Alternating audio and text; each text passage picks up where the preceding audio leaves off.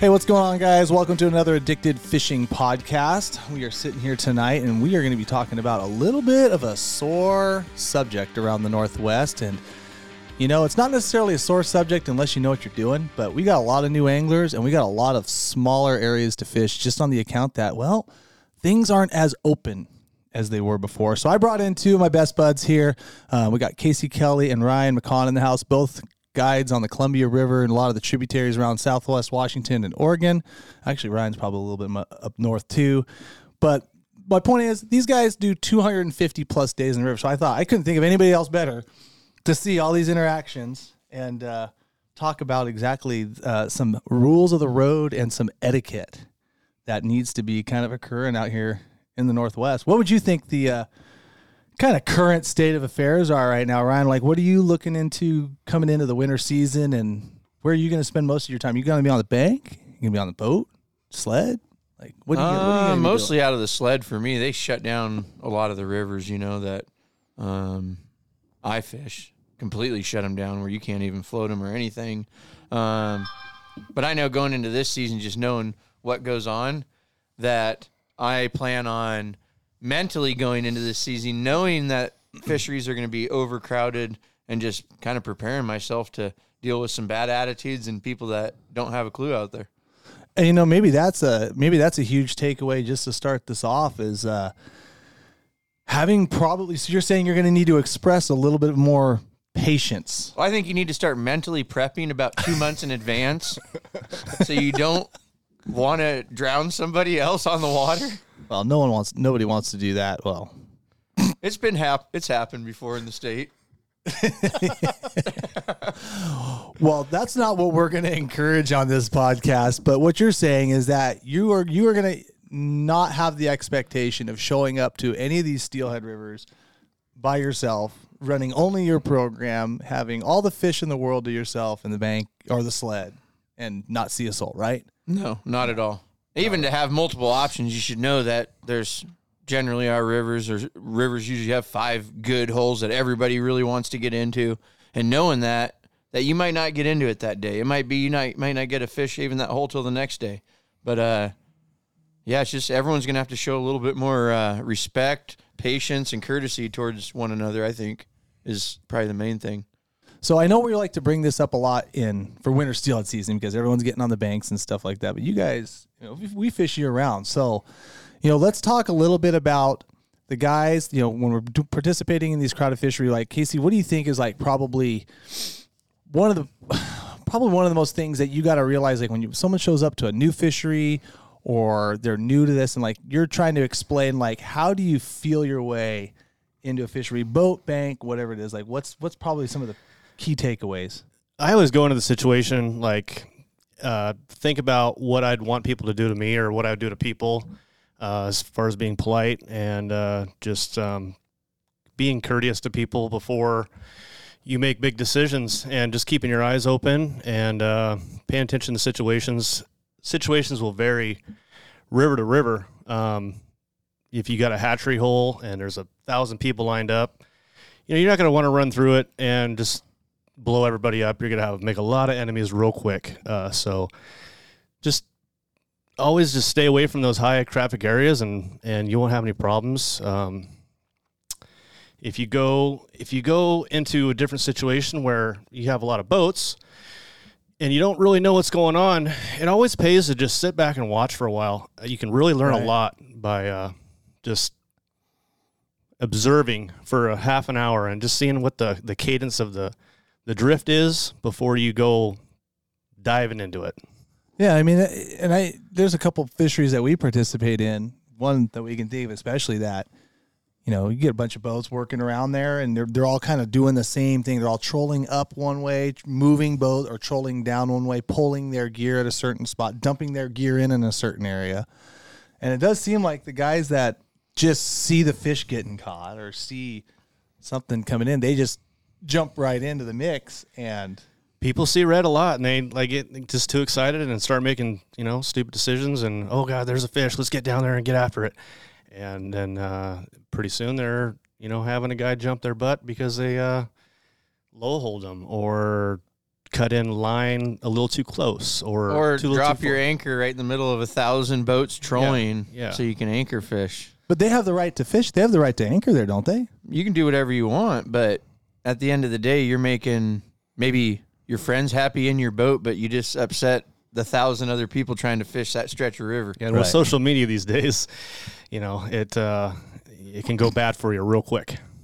I always feel like if you do something that works for you, but it messes up everybody else around you, it's probably not the right thing to do. There's another, that saying, there's more than one way to skin a cat. Mm-hmm. Do something that possibly will work for the crowd and the people around you. Right. Not saying your dad or your grandpa might have showed you this method and it works, but if you're really upsetting a crowd of people, is it worth it at the end of the day? No, switch your program a little bit, and you might not catch as many, but at the end of the day, you might have friendships or you'll be more successful. More, yeah, and I was going to say, like, just like what Casey said, when you get into the areas, instead of just diving right in and then running your program, sitting back, watching, observing, like, okay, and we don't talk a lot of river names here, but I'm just going to bring up one because to put a point across, I guess you'd say, like, let's talk about, like, the toilet bowl at Drano. Like, you're not going to be the guy that goes in there with 40 boats trolling that tight area who's going to drop his anchor in there, right? No one's going to do that. But the reason why no one does that is because most people that would probably participate in that fishery would launch off their boat, check it out, and be like, you know what? No one's dropping their anchor here. Like, this is probably something that... And if they did, they say they'd been doing it for 30 years. That is true, which usually, don't you notice how the people that say that kind of stuff were like, I've been doing this since my mom's years. Like, I've been fishing out here for the last 10 years. I've never seen you. Yeah. And it's like, they're always the guy that's in the wrong. But, so when in Rome, do as the Romans. And like Casey said, just looking back, observing, kind of seeing what's going on. Also, too, if you're like, and this just doesn't go, for the boat stuff, but this really goes for a lot of like some of these crowded steelhead areas, like hatcheries and whatnot, too. And, we're seeing a lot of that now. Rains are heavy. Fish are moving up to the hatcheries probably a little quicker than some of us would like to see, but let's be honest, that's where a lot of those fish are going to be there too. So let's talk a little bit about like, some of the on the bank stuff, because I'm a steelheader and I think that every hole that I walk down, I should have 100 yards down below me where no one's going to fish. Thank you very much.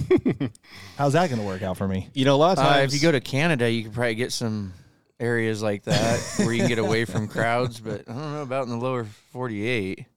Yeah, most of us got our starts, in hatchery settings where fishing is a little easier than most places. So you get this mindset to kind of get in where you fit in, and if there's a hole in the line, jump in there and start casting. Don't be the guy that casts over other people's stuff, and you learn that quick. But when you step off into a setting where you're walking a mile in, and there's a guy fishing the top of a riffle, and you come in there, and I've had so many times where I just walk in there and I'll walk up to the guy and I'll just start chatting with him and we'll start talking fishing. And a lot of times I never even make a cast. I just, and then by the time he's done, I'll say, hey, do you mind if I take a cast? No problem. And sometimes it pays, sometimes it doesn't. But you just got to talk to people. One thing I got to say on talking to people when you come into a hole also, especially for beginning anglers and people that haven't experienced the attitudes possibly of bank fishermen. And one thing is, don't believe everything that you walk into a hole, you might want to fish it. The guys are just rude, mean to you. And in reality, they're just trying to push you out of there because they don't want you fishing anywhere at all. So a lot of times, don't read everything they're saying, but use your best judgment. Communicate. What Casey said, communication is key, but where if there is that opportunity, it's always best to communicate. And that goes for a lot of interactions. I mean, boat to boat, boat to bank, boat, bank, whatever it is. But what Ryan is saying too, where don't necessarily think that if this guy's walked a mile into some sacred little steelhead honeypot that he's necessarily thrilled to see your ass walking in. Yeah, there, I mean, right? I'm guilty for it too, because I could have landed 17 steelhead in this hole, and you come walking up to me, I'm gonna be like, yeah, it's kind of tight in here, and the fishing's no good. Right. In so reality, it's lights small out. Stream mentality. Okay, so I walk in, and I talk to a guy at the top of the run, and let's say the run is 200 yards long. Let's say it's a big area, big cut of land, and I walk up and let's say I get that negative interaction. Hey, how's it going? And you just kind of, oh, it's going. And they're like, oh, you mind if I maybe step in below you? I'm like, well, I was going to fish that. Like, then what do you do? What would you do? I go above it and work the water behind him because then you're not stepping on his toes. And if that guy's a good fisherman, you know, Cameron, if steelhead's in there, it's going to bite. Yeah. Obviously, if he went through and he didn't get it to go, I'm going to give it my shot. Now, if you drop in below the guy, instantly you're going to have a negative interaction with that person again. But he doesn't own 200 yards of water, does he? No. I'd say give him a good, at least say, hey, man, can I drop in 50, 60 yards below you? And if he gets all worked up about that, I'll just go find some new water. Yeah, it's not worth it to you. It's not worth it. Yeah, and generally, like for me too, it's not like it's never worth it just because you're out there to have a good time. Like you're out there to enjoy nature. You're out there to and the other thing, catch a fish. I mean, I like catching a fish too. And like what Ryan's saying is like being able to go in behind people, work the water behind, or find somewhere else. Sometimes you're in a no-win situation. And there's no recipe that you can be right on because I had an incident I'll talk about on our coastal river, winter steelheading, where jet boats and drift boats are kind of intermingling and floating through drifts. So I'm like, cool, I'm going to stay above a guy. Well, this guy in this drift boat watched us hook 3 within eyesight of him, above him. And on our third fish, he starts screaming at me in front of my customers. And I said, hey, dude, I never dropped below you one time. You're high-holing him. And I said, I'm sorry I high-holed you all day. Yeah. But we never did anything, and the guy just had a bad attitude and kind of lit me up in front of my customers, and I just kind of said, well, we did everything we could to stay. Yeah, so, I mean, what was he, I mean, was he like another guy that you And it wasn't a river, like, I could see if it was a river that he could float it twice in a day, but this particular system, it's a one-float system. Yeah. So maybe he thinks I'm stealing fish that he might have got on his second float on rivers. Could he have like used his electric and gone up or anything like that? No, and most of this stuff, I was on my gas-powered kicker fighting these fish. I mean, super strong current. There's no way he was. So it's just another one of those guys you're just not going to win with. Well, it's especially if a guy's struggling. There's fish around being caught. You just got to. What I'm saying, there's no exact recipe to making people happy around you. Always just do the best you can. Do stuff like Casey said, treat others like you want to be treated. I wouldn't like it if I was working a 200-yard stretch and a guy worked the last 60 before I got to the tail out. Right. Now, if he goes to the head of it and starts ahead of the hole and works the whole thing like I did, cool. And truth be told, I can't ever think of a time where I was in my raft where a guy like was in a raft off the bank, sled above me, and like I turned around and he caught a fish. I'd be like, well, damn, I just went through there. But I never would think of a moment where I'd actually get mad at him or yell at him. Good job, bud. Hey, nice work. I mean, like, well, I learned something new today. I see a lot of bank guys. They love it when I pull up in my sled on small rivers because it gets the fish moving. Oh, no, it spooks them all off. And generally, I noticed the people that haven't done a lot of plunking or bank fishing for winter steelhead, they get all upset and they're throwing their hands. And the guys that have been doing it for 40 years, they're giving me the thumbs up and rooting me to, because every time I go by, it blows the fish and they get bit. You know, I was going to say, so my next question to you guys were going to be like, okay, so we're talking a little bit about the boats and the small river interaction, but like I was going to say, how do you interact with the bank guys? And so you are under the firm belief that, fish move around the boats, right? Fish can definitely do that, and sometimes that movement is a good thing, and sometimes it's a bad thing. But you think it's more good than bad, obviously. Yeah. For me, if a guy's so I start out my morning, I see a guy's fishing a hole, say 2-3 guys. 3 hours later, if I come by and those guys are still fishing that hole, Cameron, that steelhead would have bit, right? Now I'm going to go. There might be a pot of them. They're all bunched up because it's just similar to an elk herd. They bunch up when they get spooked, right?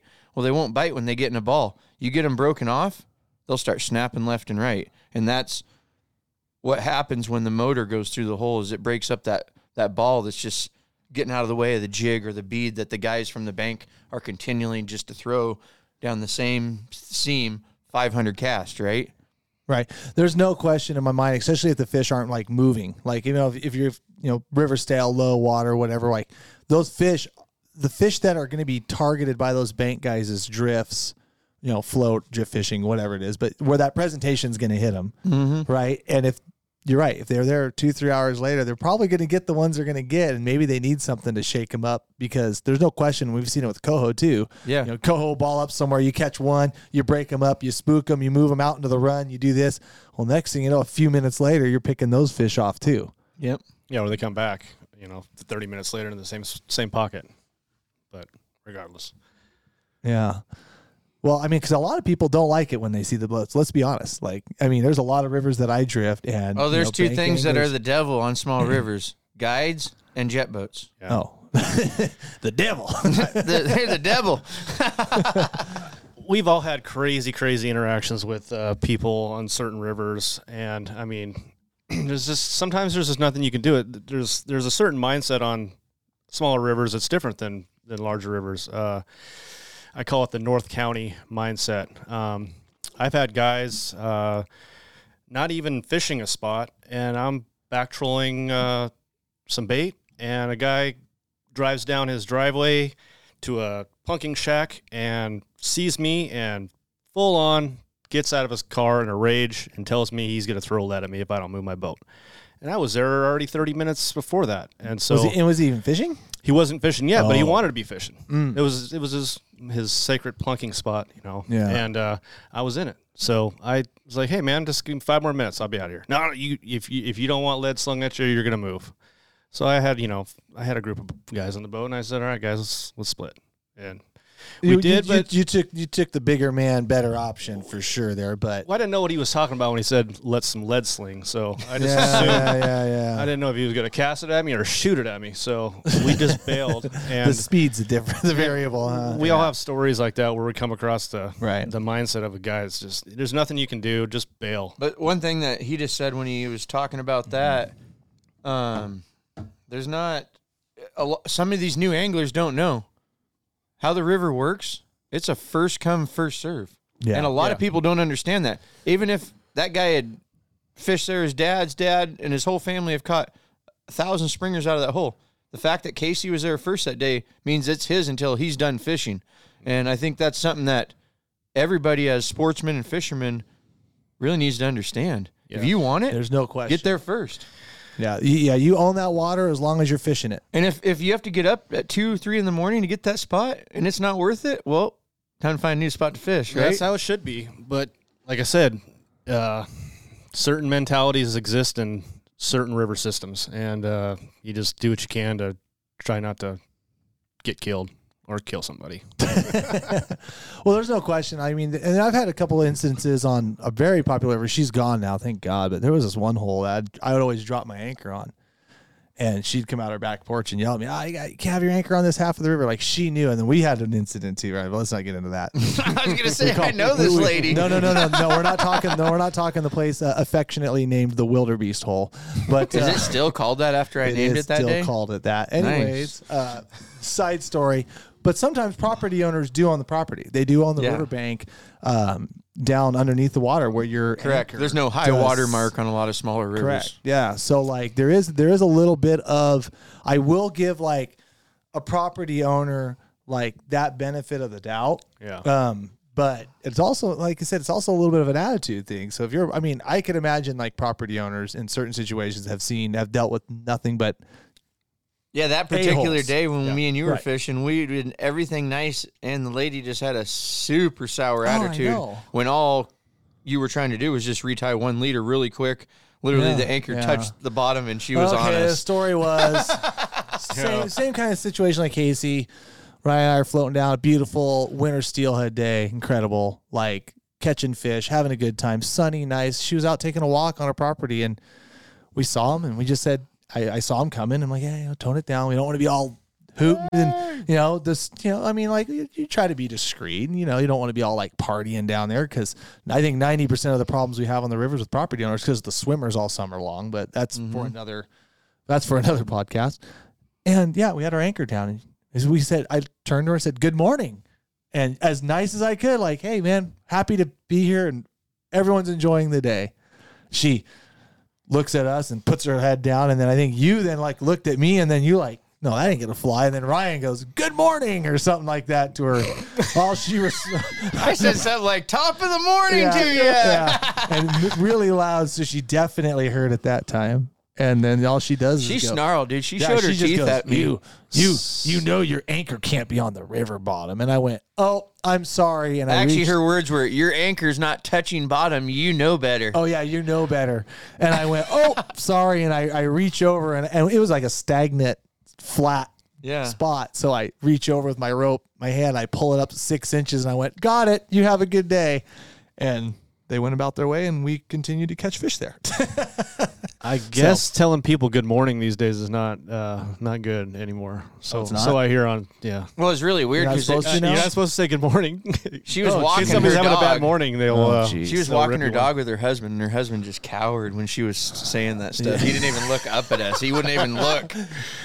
Oh, And poor now guy. we know why the name of the hole is called the name of the hole. Anyways, so yeah, sometimes those interactions with property owners can be, a little bit tough. But what about like bank anglers though? I know that when I'm in my raft and we've got a lot of water to fish, and I understand I understand some of these rivers, they don't have a lot of access. And I understand if I'm in my raft, I've got a lot of water to fish. So sometimes I'll come by a bank angler. If I have the opportunity to, I generally try to row over the water they're not fishing at. And if that means I have to row a foot away from the bank that they're standing on and just say, hey, I'll literally let them know, I'm like, hey, I'm just trying not to blow your water. I'm just going to kind of slide by, because like you said, some people get really mad when you row over the fish, and the guys that have done it forever, they don't really care because they know they're going to move them around. And Exactly. There's some it doesn't matter what you do. right. They're gonna get mad. Yeah. Right. No, that too, the opposite end of that. How many times too. have you tried to go around a bank and hung your own boat up trying to do everything right to tippy toe around them, and Oh you hung my up and you look all God. dumb, and then they're still upset at you when you tried everything in your power, huh? I tried to stay off this guy's seam line. We were flowing down from Marlon's birthday trip, and this guy was fishing this inside seam. And I knew when I was coming down, I'm like, okay, I'm going to put my boat on the right side of the river going down, because I knew he was fishing the slack water on the left. He's coho twitching. And so I go down the right side, and I wedge it on this damn stick, and it sticks the boat. We spin sideways, break the stick, just total cluster. And I look back up at the river. The guy's smiling and shaking his head, and I go, sorry, dude. I meant to stay off your water. And then I guess he watched the video a couple days later when we put it out, and he's like, thanks for staying off my water and hanging yourself on that stick. Yeah. Just a total dope move on my end, but made an effort. Said I was going to do it, made an effort to try to stay off the water. It just made me look like an a-hole, but it just trying, putting out that little bit of extra effort. Definitely. Did he give you a thumbs up as you were going by finally when you went by him? No, or was he I hung up just below him, but when I looked back up, he was shaking his head, smiling like, you dumbasses. Gotcha. Which it literally was. But that effort, to go when, coming into those bank and boat interactions, like I said, that effort of trying to just do what you can. And sometimes you can't. There's definitely holes and runs where you're rowing through or you're running a sled through situations like that where, you don't have a choice. And honestly, for me, I'm not trying to go out there and mess up anybody ever, right? Because I don't want it to happen to me. But you can only do what you can. Sometimes you got to go over the water, right? Yeah. So, yeah. At the end of the day, safety is going to be number one for a boat operator over people in his vessel, guide, non-guide, over making sure you don't drive over a little stretch of river for a bank angler. So I am going to say that. Personal safety and boat safety is going to be number one. Number sure. one. Yeah. And then after that, just try to tippy toe around everybody out there on these small little rivers, right? Right. In the wintertime, everybody's it seems like everybody's on edge in the wintertime too. I don't know what it is about. Oh, I agree with that wholeheartedly. You see more drama on Facebook or fishing forums during the winter months than any other time because people are bored and they're looking for a reason to fight. So a lot of times they'll get on the river and their patience is that much thinner. Well, and like I said, there's also a lot of crowding too. Too. There's not a lot of places to fish. I think there's a lot of passion into winter steelhead fishermen too. My winter steelhead crowd is completely different than the rest of my crowd the rest of the year, and they're the hardcores. So you put people that are that passionate you're going to have more attitudes and flare-ups. You're not having the family business guy out there when it's 35 and raining, sleeting on you for 6 hours. Well, you're the king of kokanee. You know that clientele base. It's the opposite of that. The guys that I have show exactly. It's the opposite of that. The guys that are fishing with me in May, I will never see in my raft ever. That's such a good point. I do. We talked about the boat to boat. Like I've got another story where sometimes people also don't. When you talk about safety and understanding what's going on, and I remember there was a video one time that we shot where we were running a sled downriver, and there was another sled down in the hole, and as I was approaching the hole, I slowed down because I wanted to make sure that the guy, because it's really tight in that spot. I wanted to make sure that the guy that was sitting down in the hole knew that I was intending to come down, but I was kind of getting off plane until I saw him come up, and he waved at me, and he waved me to come down. And I knew, and this guy, he'd been fishing there forever, still does, excellent fisherman. And he knew, like, okay, I'm going to try to get down. I'm just going to get down and rip by him, but he's ready for it. And let's just do this just to get me out of his hair so he can go back to doing his fishing. Well, we shot in a segment of a film, and this was like way before Addicted. And we go, and somebody like found the video like years later, and they like put it up on iFish, and it was like this like giant stink. And the guy's like, what if there was banking? Like, just made something out of like complete nothing. He's like, I can't believe a guide would do that to another guy. And he didn't know the context of like the shot. Yeah. Like, and then he's like, see, there was even a bobber over there on the bank. Well, it probably was a bobber that was broken off. There was nobody on the bank, what I mean? Like, but like all of a sudden it got like so spun up into this like just complete amount of just BS. I was like, what is going on? I mean, he waved me down and I went by, and like, but and then it turned into you had the worst etiquette and your danger to people. I can't believe anybody would go. The worst. Anybody would go fishing with Cameron. He's reckless and just, and it's like this is common practice every day in the fall on this river, like every day, and it's just like taken out of context. But obviously, you had a situation where a guy didn't know, and like and those are the guys that, like I said, those are the guys that seem to make the drama, make the stink, the Facebook post, make the stink, and it's like, dude, it's like, no. Yeah. Check yourself. Check yourself, boys. Yeah, if there was an issue, the guy in the boat would have said something or not waved you down or anything different. Or would have idled through even. Yeah. And just whatever. These are, my guess, winter months. That was fall, but low water, fall Chinooking. But it was close to winter. Right. The winter was in the air. Right. Maybe we had our first frost. He'd been on the couch for a couple weeks, and it was just starting to get rolling here. We good? Yep, we're just starting to get rolling. Well, guys, thanks so much for tuning in. Thanks, Casey, Ryan, for coming in and giving us some perspective on your 250 plus days on the water each for you guys. A couple reminders: if you guys are out there going after it, getting after these winter seal, and you're passionate about it, you want to catch them, communicate, win in Rome, do what the Romans do. Don't try to mix it up, and just like be happy for once. Just be actually happy that your winter steelhead fishing. And I just want one last thing on it. If you're not real experienced, don't throw yourself in the gauntlet. Go to an area, get comfortable with your rod, your raft, your power boat, whatever it may be, putting your waders on, and go get comfortable before you go into those terminal zones where the attitudes are going to flare up and stuff like that. So when you're in there, you're more comfortable. Yep. And take advice. Yep. Take advice, open-minded, patient, and be safe most of all. We'll see you guys later. Thanks.